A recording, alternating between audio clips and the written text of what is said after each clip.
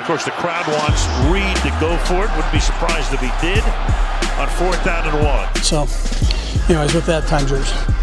Welcome to 4th and 1. I'm Todd Palmer, joined by Nick Jacobs. And sadly, we're in the Chiefs offseason here. On the bright side, I mean, I guess, you get to see Chiefs in a Pro Bowl again for the first time since 2019, if that's something that interests you at all. But obviously, Chiefs can't shorten the AFC Championship game, so it's going to be Bengals, Rams, and Super Bowl 56, Nick. And you've had, most of the week to kind of digest that loss. Look, I think a lot of credit needs to go to Cincinnati. Andy Reid kind of talked about the adjustment to playing more man on second down, but I think the spy on Patrick Mahomes really made an impact too. So a lot of credit to the defense. Obviously, it's kind of a tale of two halves. Things kind of fell apart there for the Chiefs at halftime. But the Bengals deserve some credit for that. And they found a way to rally and come back, and disappointing as it may be, it is reality. But now that you've had a little time to digest it, what are your takeaways from that Chiefs loss in the AFC Championship game? First off, before we get to that, there's really only one reason. Well, there's two reasons for the Chiefs to go to the Pro Bowl. If you're going to have a loss like this happen, there's one benefit of going to the Pro Bowl. And you want to know what that is, Todd? Getting down in Vegas, or maybe that's one. I mean, going and having a good time in Vegas, that's part of the benefit. But the other benefit is a recruiting trip, because there are a handful of guys that are going to be free agents that are on those Pro Bowl rosters. So pretty much every guy part of a team normally takes that as an opportunity for what we like to call a recruiting trip, to go there and chat with a couple players and be like, hey, I heard you're going to be a free agent. I don't know. And then have you heard of Kansas City? We'll get you some barbecue if you show up here. So it's a good opportunity to kind of talk to some guys and kind of, that are potentially going to be free agents, whether it's this year or down the road, and try to kind of sell them on coming to a team. So, and it isn't illegal for players to do it. So, players can talk amongst themselves, but I'm just saying that's, in my opinion, that's one of the primary reasons to go to a Pro Bowl if you're a player, especially less than a week after being in the AFC Championship game. So there's that part of it. Now moving on to the other part. Looking at the game, the Chiefs went out and they executed their first 15, and they executed the plays that they needed to early on there, and that's why they were able to get up to a 21-3 lead. At one point, well, technically 21-10 lead, and then almost 24-10 or 28-10. And the opportunity that was there, there were some plays along the way that kept them from, or some execution errors on their part that kept them from really breaking that game wide open and, playing in the Super Bowl next week. But look, the Bengals in the second half there, the biggest thing that they did and took advantage of was the Chiefs' lack of discipline in their rush lanes. Whenever the Chiefs would run their game, twists and stunts, the Bengals just Joe Burrow took full advantage of it. And the Chiefs didn't really run a lot of simulated pressure like the Titans did the week before to keep the pass protection guessing on their slides or how they were going to fan out or what they were going to do. The Titans took full advantage of that and routinely were able to bring a blitzer because of it. The Chiefs didn't really do that as much. Their blitzer was more choreographed at times when they did use it. And then on when the Chiefs were on offense, the Bengals, they dropped 8 into coverage. They doubled Tyreek and Kelsey in various ways through their zones and their bracket coverage. And then Hubbard was kind of the primary guy. Hendrickson a couple times, one of their linebackers, but it was kind of really more of Hubbard's show. And he stood back there, and his job was to make Patrick Mahomes uncomfortable. First, it was to help double Kelsey and make sure he didn't get a clean release off the line or some of those quick checkdowns. But then the next part was just be there so Patrick doesn't feel comfortable scrambling up the middle or to his left or to his right. And then he came up a couple times and Patrick felt like he had to make the throw. So that spy served their purpose. And it isn't the first time it's been run against the Chiefs. They just took that from Bill Belichick and Matt Patricia. It's just Belichick and Patricia didn't run it as much. And the reason they were able to run that is because the Chiefs didn't have a third threat at receiver. That's the primary thing. And if the Chiefs, if they'd utilized McKinnon out of the flats a ton, the Bengals would have gotten out of that too. And if the Chiefs had run the ball more, the Bengals would have really gotten out of it at some point. But there was chances for the Chiefs to answer what the Bengals were doing. They just kept at times running their offense. And because of that, that's what cost them a Super Bowl trip, along with some mechanical issues that Mahomes had and some of the route running that the Chiefs receivers had. And I'm personally, if the Chiefs could just get rid of the RPO part of their game in the future, I would be a huge fan of that, because I think for the offensive line, it's a struggle for them knowing when to fire off and when to not. Just if they know they're running a play and they need to sell this or sell that, I think that's going to be big for them. And I think it's going to really help Mahomes' footwork overall and kind of help tighten that up a little bit to where it's not always, kind of iffy on some of the throws there. So, and Kurt Warner had really good breakdowns on that video that I posted a link to. Now, like he mentions, he doesn't know everything that the coaches are asking Pat to do. Right. So that should be taken into account. So Kurt's going off what he knows from the game. Just like whenever I do my breakdowns, it's what I know off the game. It's not 100% what the Chiefs are asking him to do. So, it's just based on football kind of principles versus maybe what the Chiefs may have a couple tweaks in their principles to where that player like Patrick Mahomes is doing what he's doing because of that. So that's what I took away from the game. Yeah, I think it's important to remember, I think there was a sense that the sky was falling. It's hard not to draw parallels between the blowing 21-3 leads, in Alex Smith's last game and then in this game when a lot of people felt like with Patrick Mahomes, those kind of days, the playoff heartbreak was behind them. And I get that. At the same time, Patrick Mahomes is, essentially one play in regulation away from leading the team to 4 straight Super Bowls, right? They lost in 3. Well, no, 4. They lost in overtime of the 2008 AFC Championship game too. If there's one more play here or there in either one of those, or if the coin flip goes different in 2018, it's not impossible that they could have gone to 4 straight Super Bowls here. But like I always bring up though, if they go to that first one, there's a chance Bob Sutton sticks around. Fair that's what point. That's what I bring up to everybody every time. I'm like, yeah, no, Patrick Mahomes wise, yes, but if Bob Sutton's here, they aren't making the other 3. Fair point. My larger point is they've been within an eyelash of the Super Bowl in the 2 years that Patrick Mahomes didn't take them to the Super Bowl for the first time in a half century. He brought them within an eyelash of a Super Bowl. So is it disappointing? Yes. Should Chiefs fans feel disappointed? Yes. You're never going to convince me that Kansas City was not a better team than Cincinnati. And I know that Cincinnati beat them twice. And like I said, I think I think they got out-coached in both of those games. They absolutely got out-coached in both of those games. But if I'm rolling forward with Patrick Mahomes or Joe Burrow, I'm still going to take Patrick every time. I don't know. Save this for old takes exposed. Maybe if Burrow has 3 Super Bowls in the next 5 years, that's fine. I just think that Patrick Mahomes and with Patrick Mahomes, the Chiefs are going to be fine moving forward. And as disappointing as it is, I think that this is going to be a much more exciting offseason for Chiefs fans. And I just hope that Chiefs Kingdom can maintain a degree of perspective about where this franchise is at compared to where it's been throughout most of our lifetimes. Marty Schottenheimer got this team to 1 AFC championship game, and it was on the road at Buffalo. That's as close as the Chiefs had ever come to a Super Bowl in my lifetime. And they weren't particularly close in that one after Joe Montana went out. And beyond that, there's a series of divisional and wild card round heartbreak. But they've hosted the AFC championship game 4 straight years. The only time that's been done in NFL history and the only 4 times that's been done in Chiefs history. It's remarkable what they've done. And I think that perspective is important to keep.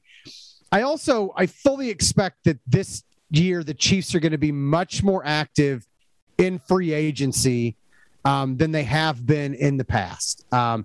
2 years ago, coming out of the pandemic, they prioritized re-signing their own guys, coming off the Super Bowl, looking ahead to the 2020 season. The salary cap going down didn't help them in that sense. The biggest move they made in terms of free agency was signing Mike Rimmers, but that stay the course mentality was rewarded with return trip to the Super Bowl. Again, with some salary cap hamstring, the salary cap hamstringing them a bit. They were able to address the offensive line in free agency with Joe Thuney, but not a lot else, right? They had to rely on some smaller moves. Didn't even have enough money to sign Melvin Ingram back in the spring, and then didn't have the money to come back and get him right before training camp because of where they were at against the salary cap at that point. But this year, look, assuming, they've got projected $15 million in cap room right now. That goes up to $40 million if they move on from Frank Clark, and closer to $50 million if they move on from Anthony Hitchens. I think those are two moves that you and I both expect to happen at some point. The Chiefs were kind of ruthless in moving on from Eric Fisher and Mitchell Schwartz last year, so they've shown that they're not afraid to be calculating when they need to. So what I really want to look at is what kind of needs the Chiefs have to fill with that 45 to 50 million in what I think is going to be their projected cap space, and the 7 or 8 draft picks. My guess is Veach doesn't draft all those guys. He has a tendency to package them and try to move up here or there. But would you expect 3 kind of splashy free agent signings this year, or what's your expectation for the offseason and how they're going to construct this roster this time around? First and foremost, I think what Brett, I felt like, was hinting at, but probably can't come out and say. He's got to be more polite and respectful about it because he has to negotiate with people. It's right. And agents that may have clients and things of that nature. I think what he was getting at personally, and what I feel as well, is the Chiefs have to take pressure off Patrick Mahomes to carry so much of the load. They have to take pressure off Tyreek Hill for carrying so much of the load. They have to take pressure off Travis Kelce for carrying the load, because Kelce's going to be 30. Kelce's 32, going to be 33. Tyreek's in that range where he's got, he's at 27, 28 range there. So those guys, the Chiefs have been insanely fortunate that those guys have been able to stay as healthy as they have for their career and during Patrick Mahomes' tenure. So, the problem you run into is you need to start taking snaps away from those guys to maintain their health, and especially be fully there when you have the playoff push and when you're in the playoffs. They're going to need to take some of that away, some of that wear and tear away from those guys. And for Patrick, they need to do what they can on offense to help him have more weapons and more options. So they got to have explosiveness in the backfield, more than just Jerick McKinnon, or if he comes back, if they re-sign him down the road here. They need more than that at that position. They need a possession receiver over the middle that can really help eat up the coverage over the middle, so Hill can get more opportunities to be free, Kelce can get more opportunities to be free, and they're going to need in my opinion, another additional veteran receiver, because with drafting a young rookie receiver, it's going to take 2 years to get them to the point that they're probably wanting.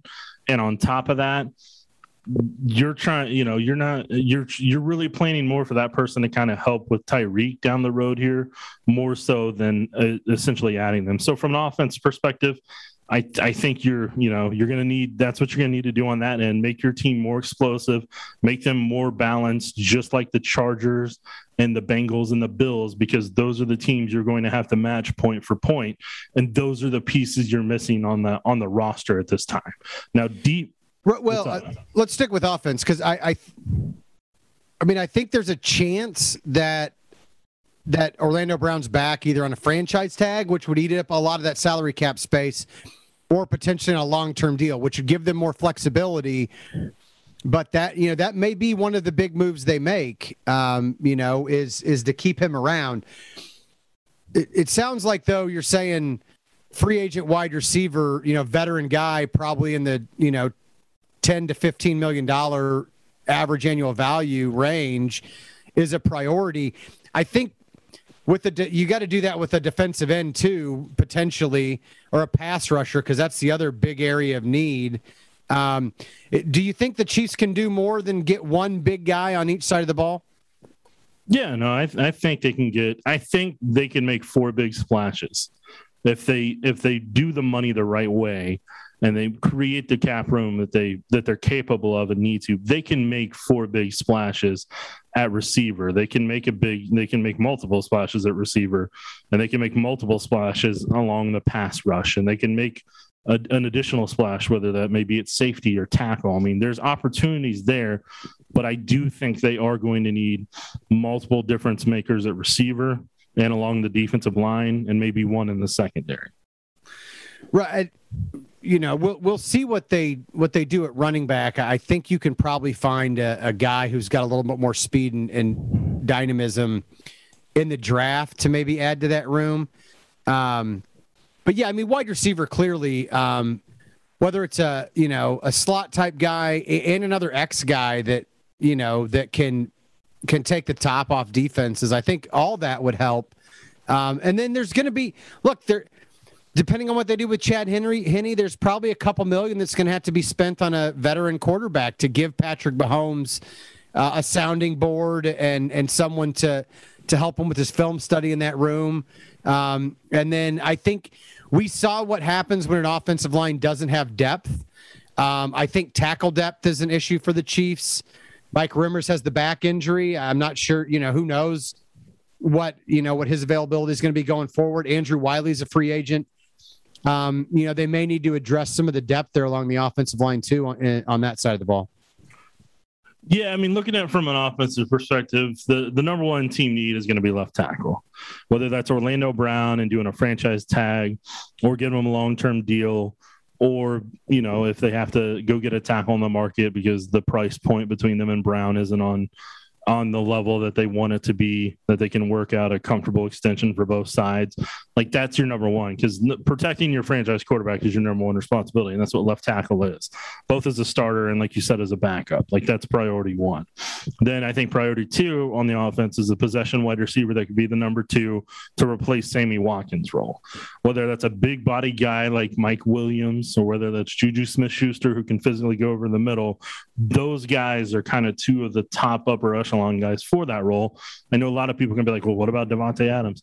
Davante Adams is going to get like 20. He's going to get more than 20 on the open market. I'm just telling you that right now. So if he doesn't get tagged and forced to stay in Green Bay. I don't know if he'll be forced to stay in Green Bay, but I could see him getting tagged to force a trade. So if Rodgers wants to move on too, and they kind of package those guys together for a lot of draft picks, that may be what ends up happening in that regard. So those are your primary 2. Then, like I said, a slot receiver is an additional need that I think they have on offense, and then a dynamic feature running back could be another one. Now, I know people have already brought up in my Twitter mentions, hey, what about Saquon Barkley? You got to get somebody that doesn't have a ton of tread on the tires and doesn't have a lot of injuries. So it isn't going to cost a mint. Like I don't think it's what history says. Paying running backs top dollar is not a wise investment in the NFL. Correct. There are going to be some talented running backs coming out that we'll talk about in a couple of weeks that I think the Chiefs could get. Looking at you, Tyler Beatty.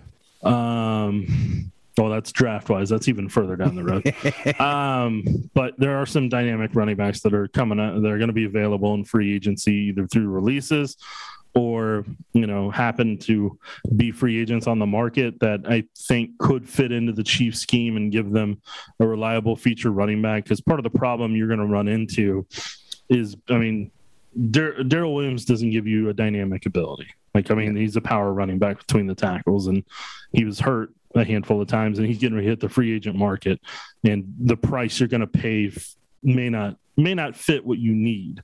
Clyde Edwards-Helaire still on the rookie deal. He's a rotational guy you may give some snaps to, and at this point kind of be your number 3, be a change of pace guy. Jerick McKinnon's going to be 30, 31 range, and He's got multiple knee tears. So, I mean, you're going to use the explosiveness if you can, and you would love to have him back. But at the same time, you still need somebody that can be more the feature guy that can take on most of the carries and touches and make McKinnon and Clyde more of change of pace backs in that regard. But I mean, those are my opinion. Those are the primary things to attack on offense to really take it to that level to where it maintains what it needs to and the excellence that it does, but also can help them, like I said, be able to match the Chargers point for point, be able to match the Bills point for point, be able to match the Bengals point for point, if their defense takes time to gel for whatever they may end up doing.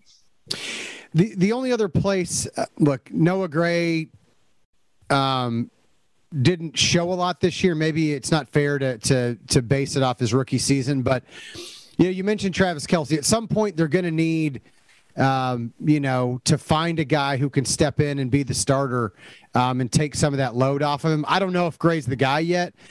If there's a tight end an athletic type tight end that you love, and this is probably more in the late rounds of the draft that you can maybe bring in. I wouldn't be opposed to adding to that tight end depth as well. I mean, Jody Fortson's still there, but he's coming back from a knee injury. You never know, how he's going to do health wise. So, I don't think that. I think that's way down the list. But I think if there's an opportunity, a la Trey Smith in the 6th round last year. I wouldn't be opposed to pulling the trigger there. Yeah, I mean, the Chiefs have already kind of tried to sneak a lot of guys on the roster to where Blake Bell's your blocking tight end. Matt Bushman, they're kind of hoping can kind of turn into something next year. Then you're going to have Jody Fortson coming back from the Achilles. That may end up taking 2 years for him to get back to what he was. But if he had been here, he would have been one of their possession jump ball receivers, kind of the guy they were trying to kind of help fill part of Kelce's role, short and long term. And then you have Jordan Franks from UCF that they got. You have Noah Gray, you got Kelce, and then you got Mark Vital, that the former basketball player that they've been molding this year at tight end. So the Chiefs have a profile that they're trying to find athletic tight ends that can potentially take over that mantle long term. So they've sneakily been adding, just not guys that create the headlines, but like, hey, you're on our practice squad. Hey, you're on a futures deal. We're gonna try you out. So I think they do have some, and I think they've made some investments in tight end. But like you said, I mean, maybe there's a premier guy down the road here that they really want to get there. But I personally wouldn't spend free agency money on a backup tight end or a third string tight end. I think they're good at where they're at tight end wise. Right. And look, I mean, they're going to need to re-sign Bell or find a Blake Bell type, to make sure he's in that room next year. But I mean, that's not going to be one of the 3 to 4 splashy signings they make. Switching over to the defensive side of the ball, Brett Veach made it clear, just like last year, the priority was offensive line. I think the priority this year is going to be defensive line. And that starts with the edge, right? I mean, Melvin Ingram and is a free agent. If we assume Frank Clark is not going to be there, they're really thin there. Alex Okafor is also a free agent. I mean, you've got Mike Dana and not a whole lot else in that defensive end room. Do you think that Travis Kelce, Patrick Mahomes, and those guys are trying to talk to Harold Landry or Chandler Jones about what it might take to get it done while they're out there in Las Vegas this week? Like I said, I don't think they took the recruiting trip by accident, or some people call it the Pro Bowl. So I'm saying there are some guys that are going to be out there that you could kind of start recruiting and try to sell them on Kansas City. So actually, I think Chandler might have opted out. I don't know. Yeah, just because they opt out of the game doesn't mean that maybe they don't opt out of Vegas. Know what I'm saying there? Yeah. Because, I mean, Tyreek, let's be honest, when he was in that Pro Bowl skills competition, he opted out of the race. I mean, he was there, but, he didn't actually race because he would have smoked those guys real quick. But he's like, yeah, I'm still – you could tell that the heel – it looked like he slipped and maybe hurt himself. I don't think he hurt himself. I just think the heel – I think the heel injury – or the hamstring. I think the heel injury that he had, he's just like, yeah, I ain't pushing this one, man. I'm going to rest all this stuff for a couple months, and then we'll get back to it. But I'm not doing that right now. This would not be the ideal time for him to race Usain Bolt, but it might be the ideal time for you or I to try to race him. I have no interest in that. I would get more hurt than Tyreek is from playing an NFL season. It would only take 4 or 5 seconds, and that'd be the end of that for me. Nick will not be coming into work because he tore his quad and Achilles. No, thank you. All right, so edge rusher. Look, I think defensive. They're going to lose Jarran Reed. You're going to have to find somebody to replace him at defensive tackle. But Derek Notty's also a free agent. The price for him is going to go up, whether they try to keep him. But you're going to need a run stuffer and then somebody a la Reed who you hope can do a little bit better job. Pressuring the quarterback from the interior to pair alongside Chris Jones, depending on the down and distance and situation in the game. You expect them to, when it's all said and done between the draft and free agency, for them to add 3, 4, 5 defensive linemen, including the guys that they keep, like maybe re-signing a Melvin Ingram. Oh yeah, no, they're going to, they need to, in my opinion, they're going to have to bring Ingram back, and they'll have Wharton and Jones. I think that's your pass rush for the most part, in my opinion. Melvin Ingram, Chris Jones, and Tershawn Wharton. After that, I think you're kind of starting from scratch for the most part, because Colin Saunders has the elbow issue and he's been injured 2 consecutive seasons, so I don't know if he's ever going to realize his full potential. Derek Notty's a pure run stuffing defensive tackle. So if you're on the open market, there's him and a certain Jets defensive tackle I'll talk about down the road, and another one that are kind of your primary run stuffers on the market. So those guys are going to be, they won't get the premium that a pass rushing defensive tackle would, but they'll get something. And I mean, the Chiefs, they're going to need a good team has 8 pass rushers, 8 quality pass rushers that can routinely rotate in. The Chiefs struggled to put 4 out there that were consistently good as starters, let alone rotate backups in. As soon as the backups came in, you saw the pass rush was non-existent at that point. Well, sometimes the pass rush was non-existent even with the starters. Yeah, that's what I was saying. But I mean, they struggled to find 4. But I'm saying it was even worse. Like the drop off from where it should be. There's a reason the Chiefs were in the back half of sacks that they got this year, and that has to change, because the bigger thing philosophy wise, like I talked about with Patrick Mahomes, is you have to take pressure off him. And one of the biggest things they have to do as a defense is take away possessions from the opponents. And like those teams that we already mentioned, the Chiefs have to take away possessions from them with the pass rush and with the secondary to create turnovers, to get the sacks that they needed to where Cincy doesn't get some of those touchdowns that they got in either game against Kansas City, where the Bills have to actually get off the field a handful of times. So like the key thing, if you're Brett Veach going into this off season, is, all right, I got to get Pat some more weapons. Patrick, in case his mom's listening, my apologies. I got to get Patrick some more weapons, some more dynamic players to help him out, to help this offense expand and be able to force defenses to have to cover more than just Tyreek and Kelsey.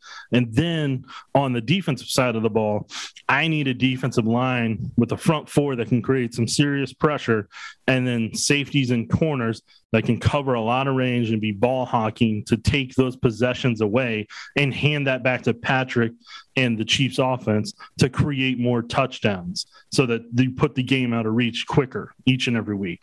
So like those are the things that they're having, in my opinion, to really have to design this upcoming 2022 football team for. Well, the good news is a good pass rush helps your secondary immensely. But I mean, look, you've got a lot of free agents in that secondary too, right? I mean, you've got Juan Thornhill coming back, but we've seen that he struggled a little bit. So Tyrann Mathieu, Daniel Sorensen, Armani Watts are free agents at the safety spot. Mike Hughes, Chris Lamons, and Charvarius Ward are free agents at the corner spot. Any of those guys you're bringing back, and if not, what's your priority? Is it safety or is it a corner? In Steve Spagnuolo's scheme, the safety is more important range-wise to help the corners. Just like the pass rush is more important than the corners to help create that pressure for them. So like the corners with them, you need a certain skill set from a versatility perspective. And the thing that the Chiefs are going to have to really kind of hone in on is they've got to decide, okay, do we need to get some bigger body, more athletic corners to be able to go against T. Higgins and Jamar Chase and kind of get more physical with Stephon Diggs and potentially be able to get more physical with Keenan Allen and so on. Like those are the matchups they've got to start trying to discuss and decide in that end. And that's where they're going to have to. And then on top of it, to begin with, you already needed corners who could understand how to pattern match and switch routes if they needed to.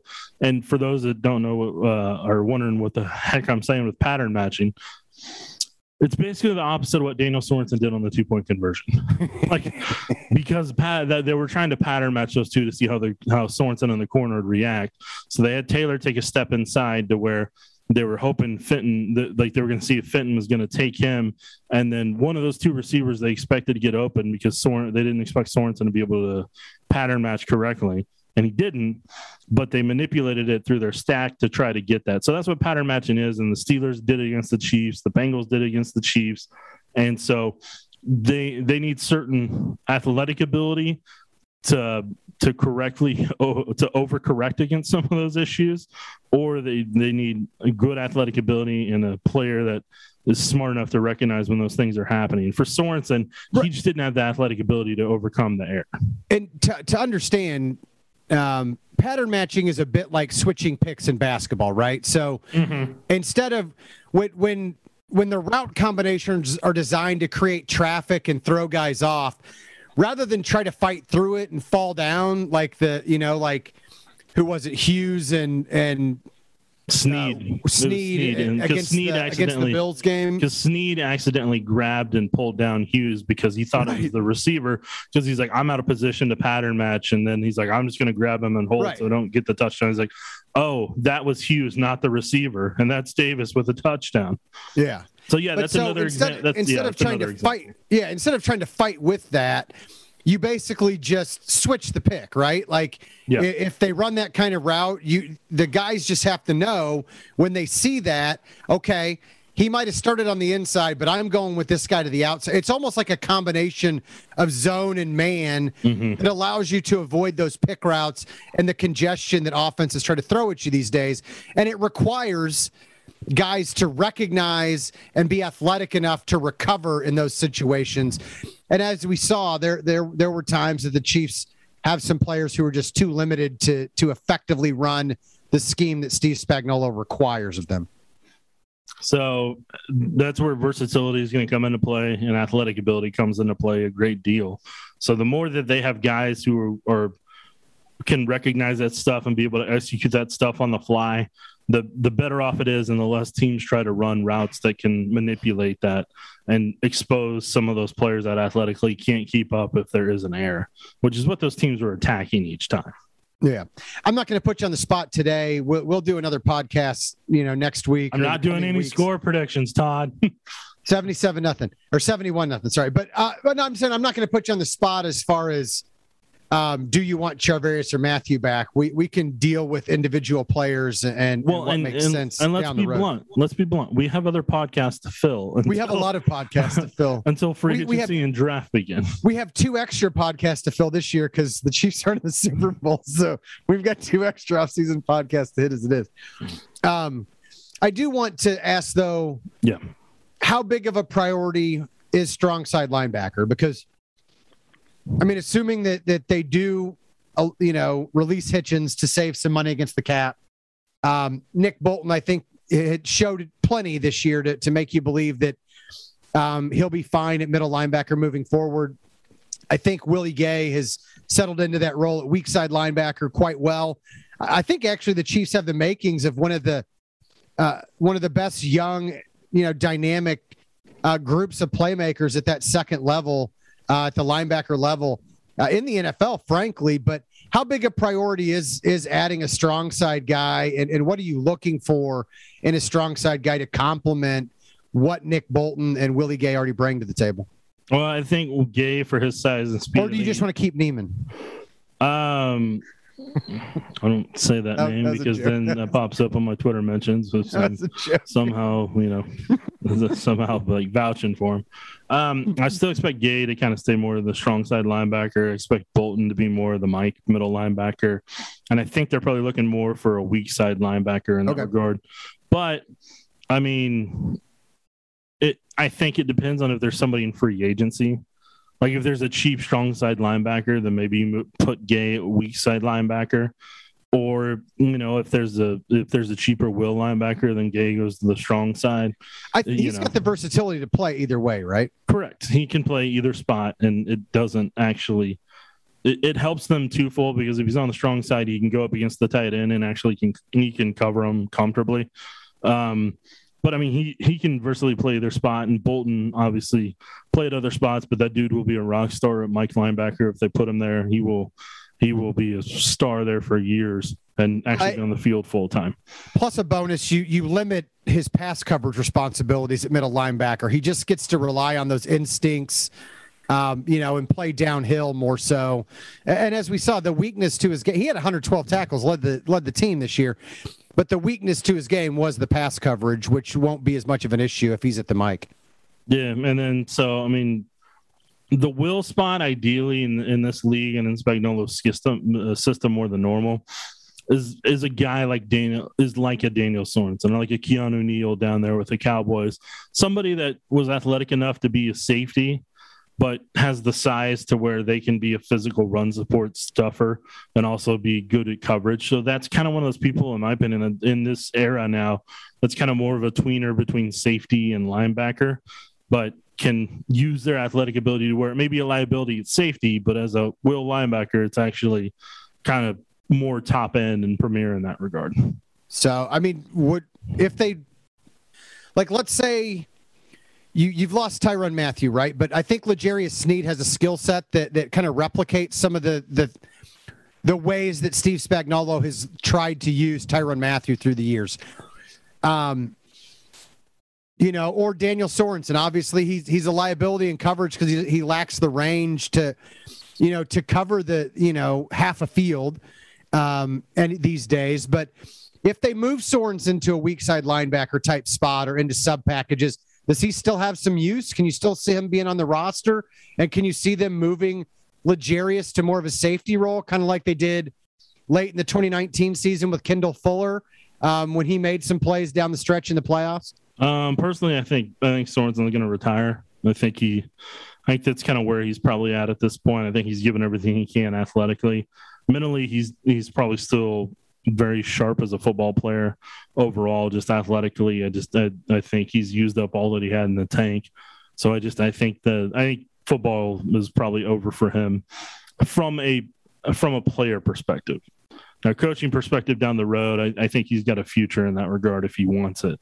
So I'll be curious to see after a handful of years if he gets into coaching, because you going against guys who coaching guys who you're around your age and everything. It's not, you want to wait a couple years and let the league kind of pass by for a little bit before you jump back into that. And he may want to enjoy time with his family and his kids and all that stuff to where, kind of catch up on some of that, because once a player gets into coaching, like it's even more time. It's more time consuming than it was as a player from people I've talked to over the years, just how much you put into it, and from a coach's phone perspective and from preparation and game plan and everything combined.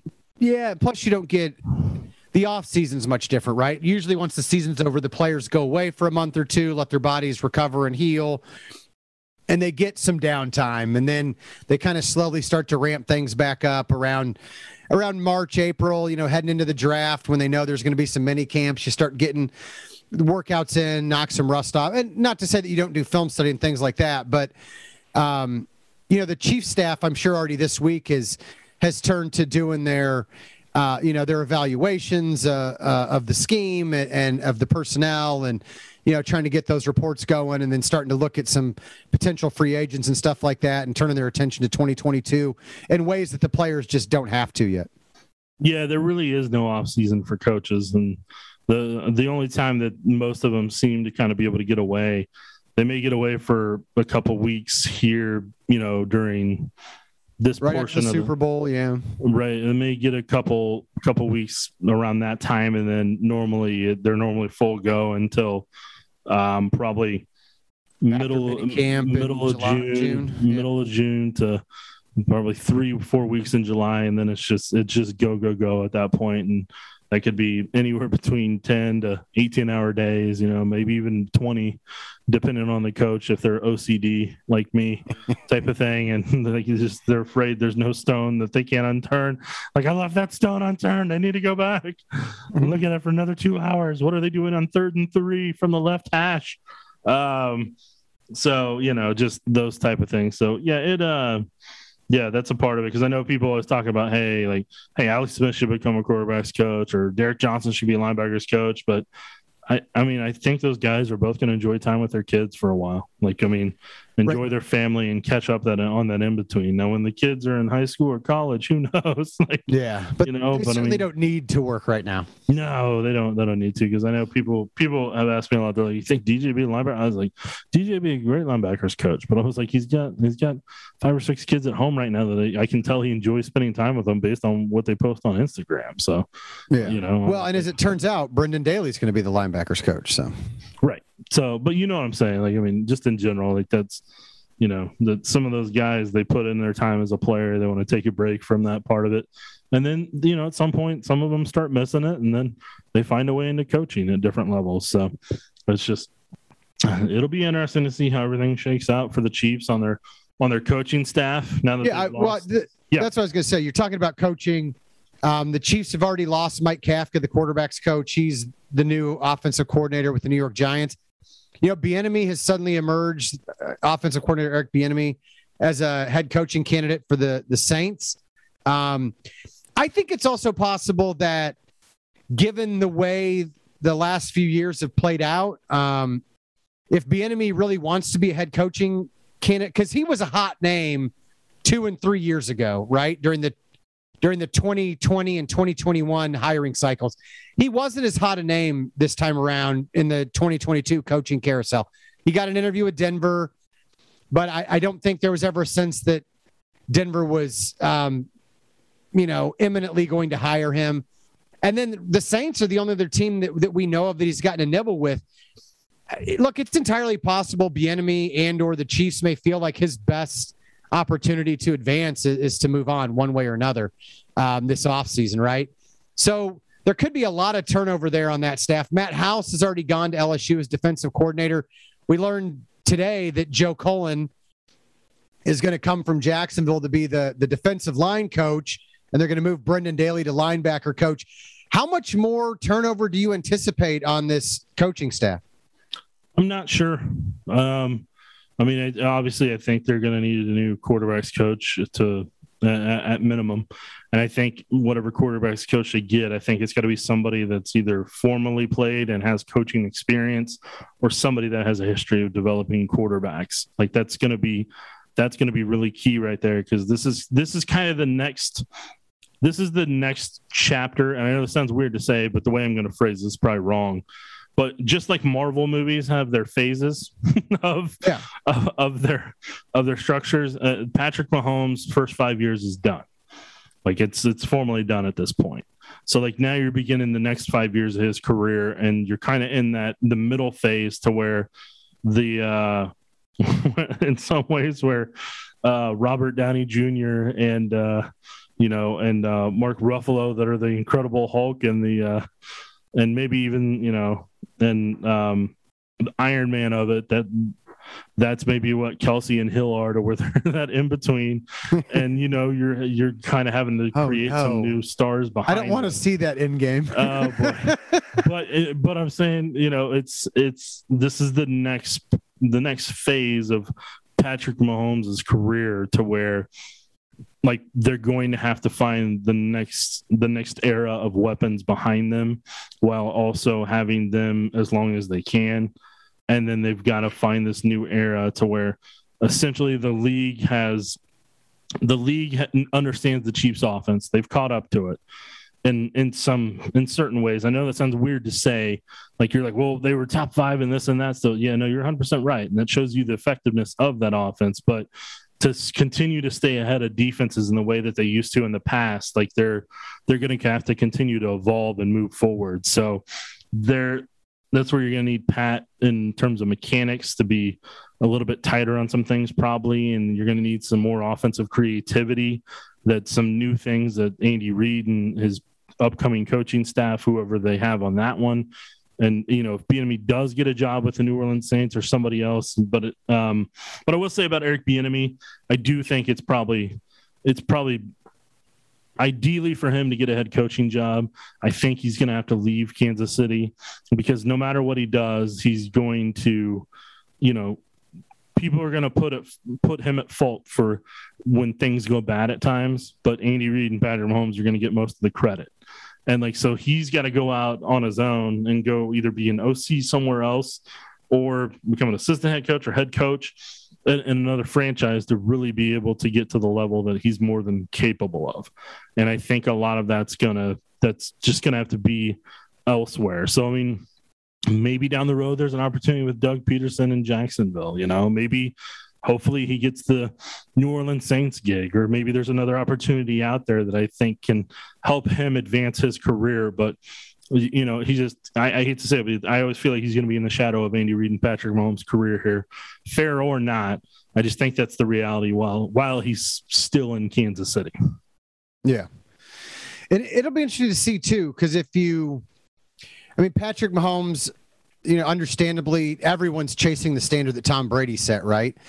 But this is Patrick Mahomes is kind of entering that period of time where, for all the sustained success that Tom Brady had, people tend to forget that there was a 10-year window from 2004 to 2014 where they didn't win any championships. And some of that had to do with contract, obviously, some of that had to do with personnel, some of it just had to do with bad luck.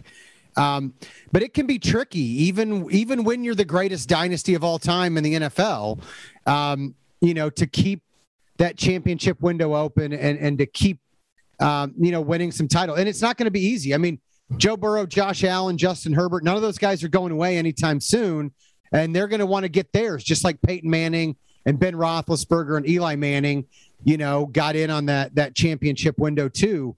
So it'll be interesting to see moving forward. Like, I think this is a big offseason for the Chiefs to, you know, for Brett Veach, and then for that defense, because I think the only certainty in life and the NFL is change. There's only going to be, more change, whether it's injuries, whether it's, just guys being out of contract, things like that. I mean, I think for the next decade, you probably feel pretty good that Patrick Mahomes and Brett Veach are going to be constants as long as they want to be here. But beyond that, I mean, I don't think Andy Reid's going to be here in 10 years either. Like, I don't think he's going to be a constant in that equation moving forward. So I really think this is a huge offseason for Patrick and for Brett Veach to kind of set the course of what the remainder of this 10 years on his contract and hopefully beyond that will be. Like I said, this is phase two of the Chiefs Marvel franchise. Right. Yeah. No, they got to set it off. So it's the next 5 years that they're setting up here in this regard. I mean, there's going to be tinkering along the way. It's going to be some special guest stars, maybe, but at the end of the day, though, this is this is them setting up the next wave of Patrick Mahomes' career, both from quarterback coach perspective, offensive coordinator perspective, if Bieniemy does end up leaving, and then also kind of what they're going to be philosophy-wise as a defense. Because if they're successful in overhauling the defense in the way that sounds like from the press conference it's going to have to happen, then that's kind of the scheme that they're probably looking for long-term to create more opportunities and to take some pressure off to where because part of the problem for Patrick in the second half of that game is, and this is where I know people keep getting frustrated with how bad he played, but so much of what happened that season in terms of turnovers and feeling like he's got to make plays and all that stuff comes from the defense struggling the way it did early on in the year, and the offense having some of the drops that they did and having the fumbles or interceptions that they did. So Patrick, in my opinion, some of those throws he didn't make that he normally would have. I think if he has a better defense or if he has receivers that he knows are going to be routinely reliable, I think he gets back to some of that confidence and comfort level, being able to make some of those throws, that could have won that game. And I just think that's in some ways, I think Patrick Mahomes and getting him back to that comfort level, I think that's going to be a really big part of what the coaching staff has to do this offseason. And adding some playmakers on both sides of the ball will help that out a great deal. And Todd, I even have a list of people that intrigue me if Eric Bieniemy does in fact move on. Well, one thing I wanted to add, though, I do think that some of this is incumbent upon Andy Reid, because we all know, like you said, I mean, Andy Reid still has his fingerprints all over this offense, all over this play calling. And I do think that one of the ways that he can help is if he adjusts his play calling in games like Cincinnati, where they're routinely just destroying them for 6 yards right up the middle. Keep doing it until they make you stop. Like, I get that you have Patrick Mahomes. I get that he's you feel like he's the best quarterback you've ever had, and for good reason. But everybody talks about Pat needing to take what the defense gives him. I think sometimes Andy needs to take what the defense gives him too. And it may not be sexy. It may not be as much fun. But if they're going to let you just destroy them up the middle running the football, that's a way to take pressure off Pat. That's a way to take pressure off your defense. Andy needs to I think, have a little bit more awareness when those opportunities are there. And to make his own adjustment for the sake of the rest of the team. Yeah. Well, we will see. So who do you got? I mean, I know I'm probably your first choice for offensive coordinator, right? No. I could use the money, Nick. I got 2 kids that are going to need to go to college at some point. Well, I'll do it cheap. This is awkward. This is really awkward right now. Some guys that really do intrigue me, and I'm curious to see. Pep Hamilton's going to be my number 1 guy from the Houston Texans right now. For QB or OC, or either. Like whatever he may be able to do there, I think there's a lot of promise with him if Eric Bieniemy does in fact move on. And we talked about, if you go back and look at the job he did with Davis Mills. Davis Mills looked like an NFL quarterback in some games that I didn't think he had any business looking like an NFL quarterback in. So yeah. So I mean, he spent time working with Andrew Luck and when the Colts early on in Andrew's career, and Pep was the OC whenever the Chiefs lost that wild card game from a come behind victory. Too soon. So yeah, well that definitely happened.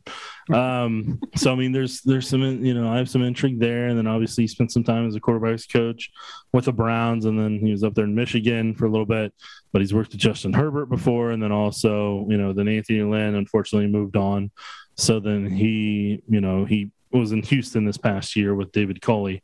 So, I mean, David Culley, maybe he gives them a recommendation, and Andy can, I think like that's going to be really crucial, is having a guy who's good with quarterbacks and understands how to work with quarterbacks and has the experience of doing so to help Pat take that next stage. Another guy who really intrigues me is Deuce Staley, the assistant head coach and running backs coach for the Detroit Lions. He's previously with Andy in Philly, and he was with Doug in Philly, if I remember correctly. And I think the Eagles held on to him during the Chip Kelly era too, so he never really got to leave, even though I'd heard he'd wanted to multiple times. And like, I mean, that's a guy that knows the Andy Reid system inside and out, played for him before, and also kind of that would be somebody that I'd be curious to see if they can chat with about from an OC perspective. Obviously, Matt Nagy is a guy who potentially has familiarity. He got to work with Patrick during his rookie year, but never really got to call plays for him because Bieniemy, he'd left to go take the Bears job, and then Nagy, had moved on to take the Bears job, and Bieniemy took over as OC. I think there's opportunity there and some intrigue there, in my opinion. Zach Robinson, the Rams assistant QB coach, that's another guy that I think could help develop in some regard, and comes from that McVay tree right now that is similar to what the Chiefs are doing. Pat O'Hara from the Titans, currently quarterbacks coach, and internet was abuzz seeing him and Mahomes talk there on Thursday at the Pro Bowl. So automatically people are already, like, hey, who's what's this guy doing here? Is he potentially looking for something? We just lost Kafka. What's he doing? What's he up to? And I mean, like Pat's got the experience overall. So I mean, he's been there, done that, and he was with Rabel down there in Houston and Bill O'Brien, and, Vrabel took him to Tennessee. He's worked, he's won a handful of Arena Bowl championships. He's been an OC before. So, obviously he's played as well. So, he's a guy who understands all of that and would be veteran in that regard. And then Dan Pitcher, the quarterback's coach for the Bengals, that's another guy that has he's got my attention. So I'm interested to see what that guy can do. And similar, comes from Zach Taylor tree that also, comes from that McVay tree. And then I think this guy's going to end up going with Doug to Jacksonville, but Press Taylor, the quarterback's he could become a quarterback's coach, and I wouldn't be surprised if he doesn't with Doug down there. But he was with Doug in Philly, and he's technically an offensive assistant with the Colts right now. Been in Frank Wright's scheme system there. And then the other part that, this shouldn't factor into it, but it doesn't hurt either. He's Bengals head coach Zach Taylor's brother. So, that that's not a bad lineage to be part of in terms of a household with coming from, a household like that. So those are a couple guys that I'm keeping tabs on what they do, where they, what may end up happening with them, where they may end up going in that regard. And then obviously I'm curious where David Culley is going to end up and what he may end up doing, if he's going to just enjoy that contract he got, or if he maybe wants to try to potentially be an OC in the league and try to get back to a head coaching job at some point. Because, he was a good wide receivers coach here. And then another guy on staff, Greg Lewis, currently running backs coach, was wide receivers coach. That's another individual that, would personally be on my list in terms of potential interviews if they need to, like I said, if Bieniemy moves on to go to the Saints, then those would all be guys on my list. There's probably a couple more that when I do a little bit more of a deeper dive than I already have, I got a couple stones left unturned that I still want to look at, but those are all very intriguing individuals. Yeah, another one that intrigues me a little bit is Ronald Curry down there with the Saints. He was promoted to QB coach last year. And a wide receiver for the Raiders. Yeah, but when you look at what he had to work with, especially after Jameis Winston got hurt, whether it was Taysom Hill, and you also had who was the other guy that started for him? Trevor Siemian. Yeah. Trevor Siemian also. Yeah. Well, I forgot. But they went. They were in the playoff hunt despite losing. Despite playing Taysom Hill and Trevor Siemian for a chunk of the season. Like, he had to be doing something right. And I thought Jameis Winston was playing very well. He's a guy that. Obviously, working with Sean Payton and Drew Brees, I think he's an intriguing guy. Probably not an OC type, but definitely a quarterbacks coach wise. Well, and we'll see what the Saints end up doing, depending on who they hire as head coach. What ends up happening what ends up happening not only with Curry but also with Pete Carmichael down there. Yeah, because if Dennis Allen gets promoted, good chance that the staff, there's a lot of continuity that stays in place with the staff. If it's Bieniemy, though, who knows? All bets are off. He could try to raid the Chiefs staff, and then the Chiefs could be looking for a lot more position coaches.